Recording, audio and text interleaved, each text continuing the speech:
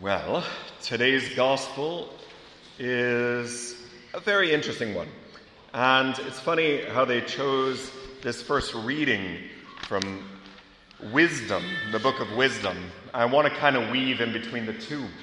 But the gospel itself, it is found at the end of the Gospel of Matthew, and it is directly speaking about the second coming of Christ. And it speaks volumes about how you should live your life like one of those bridesmaids, ready for your death, ready for the second coming, ready for the end. Pretty much every wisdom tradition in the world has said that. It's not something that is even contested. The only way to really be alive is to live as if I'm ready for death. And it's true. There's another aspect to this too, and that's this aspect of wisdom. Because the foolish bridesmaids are also put in contrast to the wise bridesmaids. And I was thinking about this whole parable, and I realized maybe you don't fully know the Jewish tradition, so I'll walk you through it.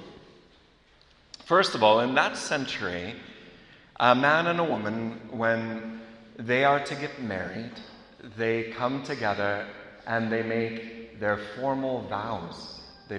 They promise their whole lives to one another. After that, the man goes off. The woman remains in the home of her father. And the man goes off for about a year on average. And the man builds a home, literally. That's why he goes off.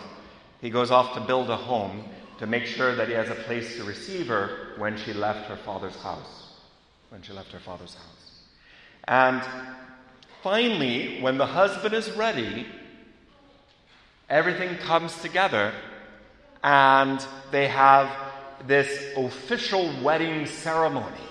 So they have one a year before and then one after. And that wedding ceremony at the end, it's when the groom is going to come, or the bridegroom is going to come for the bride.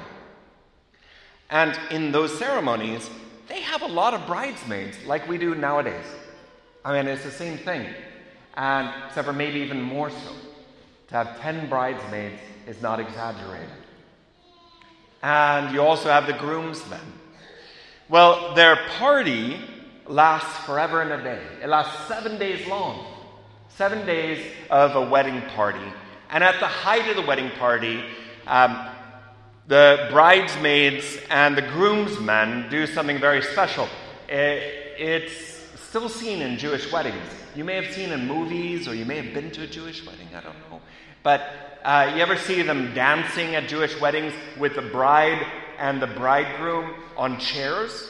You might have seen it like in movies and whatnot. Where they're dancing around and the bride and the bridesmaids are in the chairs. Well, it's reminiscent of this time period where the groom would finally, in one of those ending days, he would come for the bride and he would take her to the bridal chamber. And then when they would go, it would be locked. But the way they would do that is all the groomsmen and the bridesmaids ready would lift them up and carry them all the way to their bridal chamber, in which they would be locked for the night. And no one else can go in. And so when we're reading this parable, that they would be waiting with the torches, because it was either lamps or torches. They were the same word, right, in Greek. We don't know. And so a lamp would be something where you only need a little bit of oil. But a torch is something that you have a stick and wrap cloth on the end and you dip it in the oil, or you cover it with oil. So there's a lot of oil needed. Okay? So they're there with their torches. They fall asleep. It's now midnight. Their torches don't have enough oil anymore. And so they're like, what are we going to do? And that's the scenario. Are you going to be a wise bridesmaid? And now the coming of the Lord in this parable is the end of times. The end of times is not supposed to be something scary. Death, for us, is of course scary. But at the same time, it's not.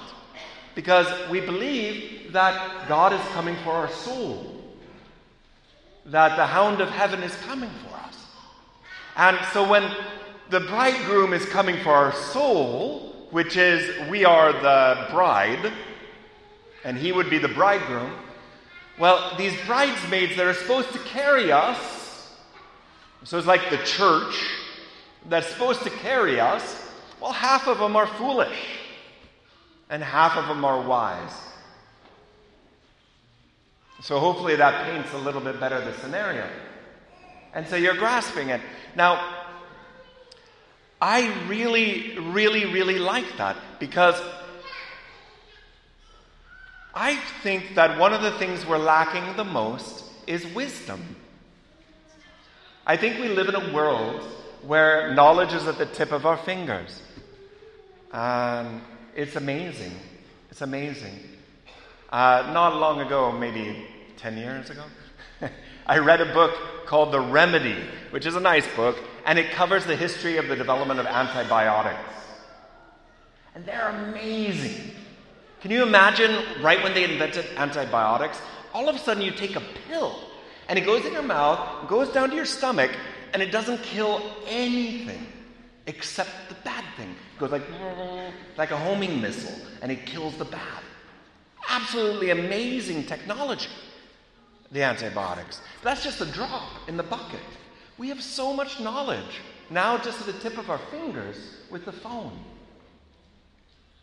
But I don't think that we have wisdom. I don't think so. I think it's what our world is lacking the most. It's like we're carrying a lot of big guns around and we don't know how to use them. We could do a lot with our life, but we don't know how to live it. And that's what this gospel is talking about. This idea of being a wise virgin or a wise bridesmaid is this idea of trying to find out, how am I to live? To prepare myself in a way that's beautiful, in a way that echoes into eternity. That's the heart of it. And wisdom is so desperately needed today. I remember the very first time I met my community, the priest was talking a lot about the importance of wisdom. And I remember walking over in the chapel and falling on my knees and saying, this is exactly what I've always felt our world needs. We need wisdom. And wisdom is such a beautiful thing. I mean, you see it shining through the mountains and through the flowers. You see it in this, the matriarch of the family that knows all about love and the one that all the people can talk to. You see this wisdom as this thing where that old man has climbed up the mountain and has a big white beard. This wisdom is what we need the most. And, we don't live in a faith that is just looking for wisdom. We don't. All people are looking for wisdom. That's almost the definition of what it means to be human, is to love wisdom. If you don't do that, you're subpar. But there's something even greater. Wisdom itself has come to dwell among us. And what does that mean? We believe that when we come to receive God, we're receiving wisdom. And we believe that if we spend hours in prayer, we're gazing upon wisdom incarnate. We believe that our whole work is to conform our heart and our mind to the wisdom that's already given. It's so present, it's right before our nose, but we don't see it. We always go looking over the fence at something else, and we miss it all the time. And wisdom is just simply shown in the cross. And see, that's God telling you the light bulb. No, it's me, God telling me I got to change that light bulb. But nevertheless, the cross is the way of wisdom. It's like the definition of wisdom. learning how to forgive from the cross in the person who crucifies you. That's the definition of wisdom. Learning that whatever walk you take, it is going to be a walk of sacrifice, so that love may have the last word. A walk of wisdom that says, I would rather be the lamb so that love be victorious than to be the lion so that I might become the devil incarnate. This wisdom that says there's only one way to win in this life. Only one way to have the last word. And that is the quiet, gentle breeze of God's love that's been given to you. And so, there's a lot to this parable and the first reading. And the first reading is so beautiful. I remember when I first entered as a novice, and when we would read it or sing from different passages in that book. And I would almost be in tears, because first of all, I was probably pretty emotional because I left everything. But also because it's beautiful. Because it's so beautiful. Such a beautiful passage, the Book of Wisdom. And it is that to which we are called, to long for wisdom and to encounter it in the person of God. And so let's pray for a moment. I mean, this whole Mass we're trying to pray, but let's take a moment right now. In the name of the Father, the Son, and the Holy Spirit. Heavenly Father, I don't know the way, but I know that your Son is the way.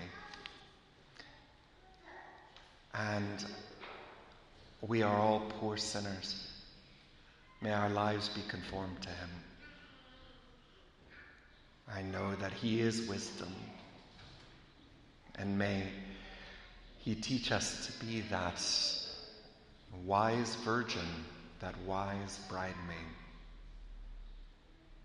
waiting for the coming, preparing our lives for eternity, living every day as if it is our last.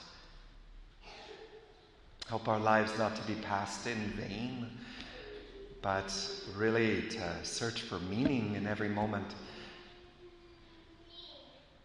And help us to have faith that our lives are meant for joy, are meant for peace, and not meant for this chaos and this violence. In the name of the Father, the Son, and the Holy Spirit.